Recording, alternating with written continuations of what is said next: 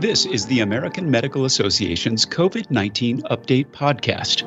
This is part of an ongoing series featuring critical insights from the physicians and healthcare professionals on the front lines of the pandemic. Hello, this is the American Medical Association's COVID-19 update. Today we're talking to Dr. Paul Minardi, President and Executive Medical Director of Washington Permanente Medical Group in Seattle, about vaccine distribution and administration. Dr. Minardi, since the rollout in December, Washington Permanente has played a key role in getting shots into arms. Can you tell us about the current state of your vaccine program? So thank you, Todd, and good morning. We began this endeavor about 8 weeks ago, and we've delivered about 46,000, going on 47,000 vaccinations. We have a very, very simple approach to this, but spent a lot of time in planning. We were a key part of the original research during phase 1, phase 2, and 3. Where we were very involved in the testing, if you will, of the vaccination during those phases. We also have one of our physicians as a key partner in terms of the Western states evaluation for safety and efficacy. So we have spent a lot of time on planning. And it's been a very robust planning approach, and we've created something that's really simple and easy for most folks to understand, as well as to get through the process. Our door-to-needle time is about 5 to 10 minutes. Wow, that's incredible. I think, the word planning is one of the kind of the key words you said there, because I get the sense that, when you look across the United States and you see kind of the unevenness of the rollout, that planning had to have been essential. What do you think others can do to, learn from your experience thus far? I think it's, for us, it was kind of a little bit more simplistic. We have a defined population. We understood exactly where each one of the phases were. We have identified all the people in that population, both at a state level, local level, and also inside of the organization level. And we're able to define then how many vaccines will we need, in what locations, and then what process will we need in people, process, and systems to be able to bring that all together and harmonize and orchestrate the entire end-to-end process. We did several sites with simulation to begin with before we even began to vaccinate. And we were able to really work out all the inefficiencies and create the efficiency as well as the efficacy of the entire process. And we couldn't be more proud of what we've done. And we've continued to improve since we embarked on vaccinating the population. I'm curious, when you went through that planning process and kind of those trial runs there, what did you learn in terms of the obstacles that you were running into, or kind of the bottlenecks in the process that inform how you're approaching this right now? I think really key in all of this was that the supply of vaccine is limited. So let's treat it like the most precious commodity on the planet for the moment. And let's begin to think about how many patients, how many doses, and let's make them equivalent and to the absolute number. So that was first piece. The second piece, as we went through the process of how do we want to have people into our buildings, safety, efficiency, social distancing, all key and important.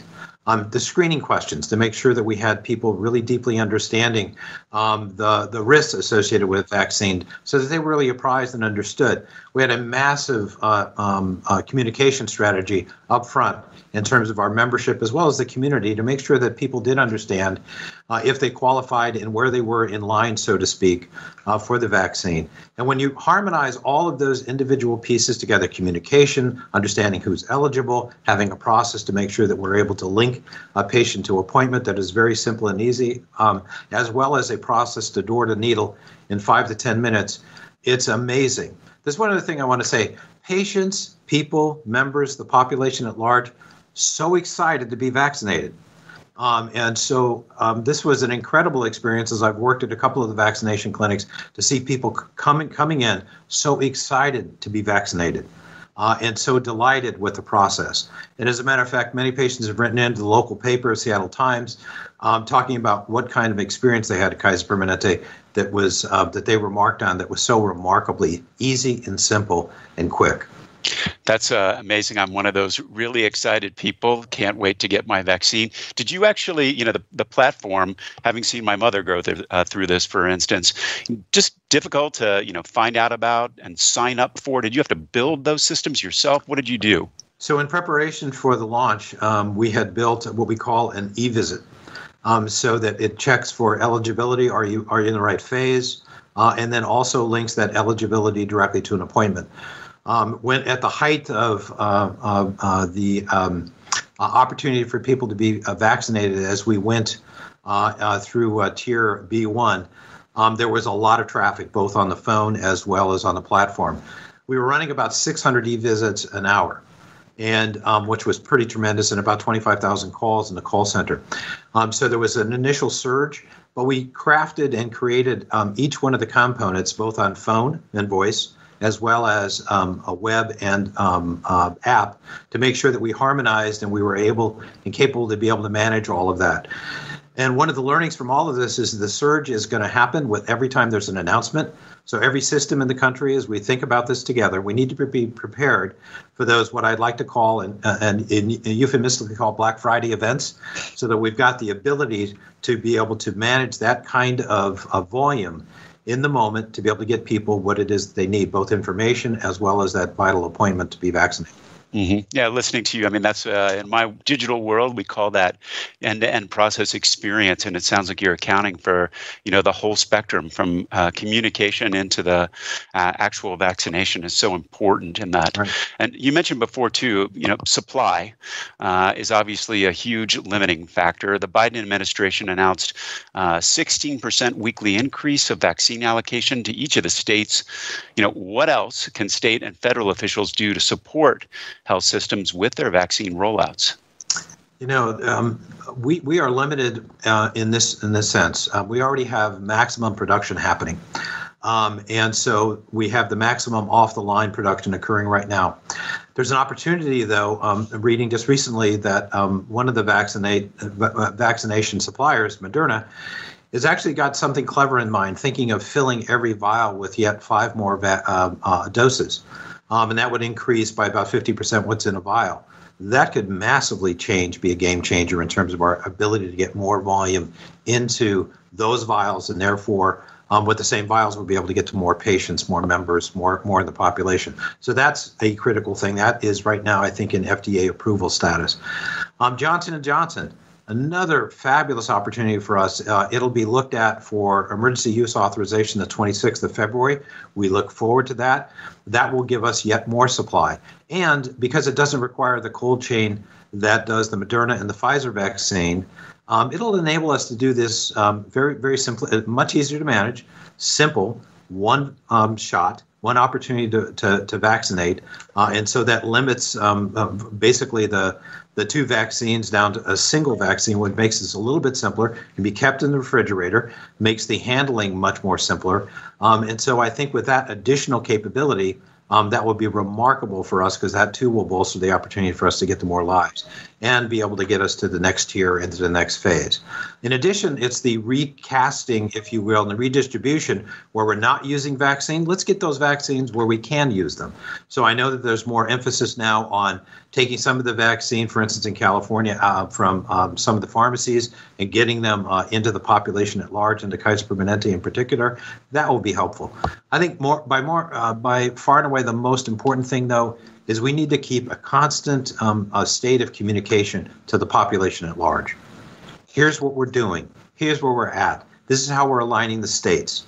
We need to try and avoid what's happening now, what I call the vaccine hunters. They are going from county to county, state to state to try and find vaccine. We need to eliminate that, because where our endpoint is, we want to create the opportunity for every community to get community immunity. And we can do that best by keeping people in place and by making sure that we've got the proper inventory, the inventory controls, supply chain to be able to get vaccine to everyone to the best possible way that we can. So it's aligning, it's communication, it's having a real clear sense, instead of the murkiness that I think we have sustained, with what the supply and inventory looks like, because that will be critical for the governors then to announce to the population. So it's really transparency and the ability for us to really understand deeply what is there, what is supply, and to eliminate the vaccine hunters, as well as maybe some of the misunderstanding about how the vaccine's been distributed. Mm-hmm.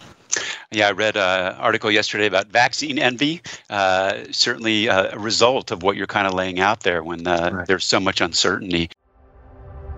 You took care of the nation. It's time for the nation to take care of you. The AMA stood by America's physicians and patients during the pandemic, and we're not stopping there. We're fixing prior authorization, leading the charge on Medicare payment reform, supporting telehealth, fighting scope creep, and reducing physician burnout. It's time to rebuild, and the AMA is ready. To learn more about the AMA Recovery Plan for America's Physicians, go to ama-assn.org/time to rebuild.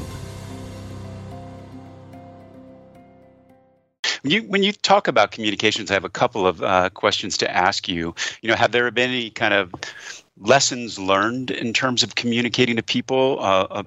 Multiple challenges there, but just, the logistics part, and then, countering misinformation and vaccine hesitancy. What have you learned?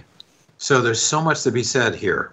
This is by far and away, I think, the most important thing. As I mentioned, most people are very, very happy. About 70% of the patients can't wait, the population rather, can't wait to get vaccinated. And so I'll call those the early adopters. We also have late adopters. We know of that 30% that are a little hesitant at the moment. They're hesitant because of science. We are collectively as a country a victim of the incredible science, the incredible decade-long a journey that messenger RNA vaccines have gone through, to where we had the genomic sequencing done, a vaccine created in basically a few days, and then testing and into the population at large in about 10 months. That's amazing. That's created a lot of angst by many in that 30%. But out of that 30%, about 60% of those folks have said, I'll take that vaccine in about a year. So I'll call those late adopters. So I think for the most part, it's the speed by which the vaccine came to market created a lot of, concern, because it's atypical from what we've seen in the past, where it takes decades to get a vaccine using older methodologies. So really, I think the science is brilliant. The people that worked on this are brilliant. The opportunity for us as a country to really get this to market in 10 months is remarkable, but that's part of the issue. Now, beyond that, it's communication. It's really deeply understanding the confusion that exists around all of these tiers. And so communicating and creating both public service announcements through the state, through the Department of Health, through the Public Health Department, as well as the organizations, I think could not be more critical in really creating that bidirectionality of communication, not only pushing information to people, and we've done it in a variety of different ways, email, regular letters, and all the information on our platform, to be able to really help people to understand supply and demand, the issues that we have in terms of the eligibility, the tiering, when folks' turns come up, and really to help to continuously inform them. We've also done something really remarkable and novel here, which is going directly to employer groups and making it incredibly clear through webinars what all this means to them and their employees. So that's another channel that we found really, really impactful. And so the companies and the organizations that have got both membership as well as non-membership, if you will, in Kaiser Permanente speak, the opportunity to really inform their populations of employees as to what's happening and where we're going as a state. Well, so all of those things together really harmonize the communication strategy, I think, in a remarkable way. I'm just going to follow up on, one particular audience. There's been so much question about getting kids back to school. It was recently announced that the Washington Office of the Superintendent of Public Instruction is partnering with Washington Permanente to get vaccine shots to teachers. Can you talk about that program? Delighted to. We have a series of town halls that we put on since the pandemic began every Tuesday night. And through that town hall capability has brought information to all of our people consistently. So we got a single source of truth. We invite guests to the town hall. One of the guests that we had in summer was the superintendent of schools. And why? Because we have so many people that have been concerned about their kids and learning and what's happening and the interruption that this has created in their lives, that they really wanted to know more directly from the superintendent. So we invited the superintendent. Chris is a fabulous person. And so there was a great relationship that was created with Kaiser Permanente, the Washington Permanente Medical Group, with him in the moment. And we, the schools represent a large part of the population that we serve. There's about 155,000 school teachers, both in public and private sector, and a great opportunity for directly with them to set up 14 to 20 sites in addition to Kaiser Permanente sites, but sites on their school campuses, gymnasiums, and so on, for us to come in when the time is right, when the tier B1-2 occurs, for us to then begin the vaccination process and to get teachers vaccinated. We think that could not be more important to give them the safety and security that they feel that they need and that we feel that they need in order for us to go back to school. It acts as an incredible backstop for them, so that in addition to all of the other things that we need to be doing, hand washing, social distancing for kids, and the opportunity to have air exchange in the classrooms properly, and to have all of the hand hygiene that we need. This will serve as yet another priority and backstop for them to get everyone back to school, to get in-person learning back in. We think it's critical on a number of different fronts, and a remarkable opportunity for us to create this partnership to get kids back to school. Dr. Minardi, I've heard kind of three key ingredients to your success. One is in the planning, one is in the communication, and the third is kind of that high-level operational approach that you've taken that allowed you really to be successful in this. Are there any other pieces of advice or secrets that you can tell and offer other health systems and practices on how to achieve a more effective rollout? I think by far and away is actually the notion of simulation.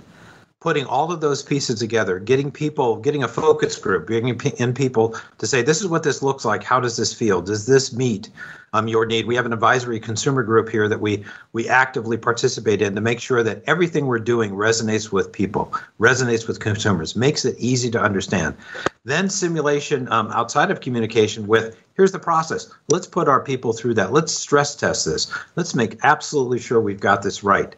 And I think those are the key ingredients by practically ensuring that what we've done makes great sense and is safe and is efficient and is incredibly a wonderful experience for folks. Because at the end of the day, they become the best ambassadors for others to become vaccinated.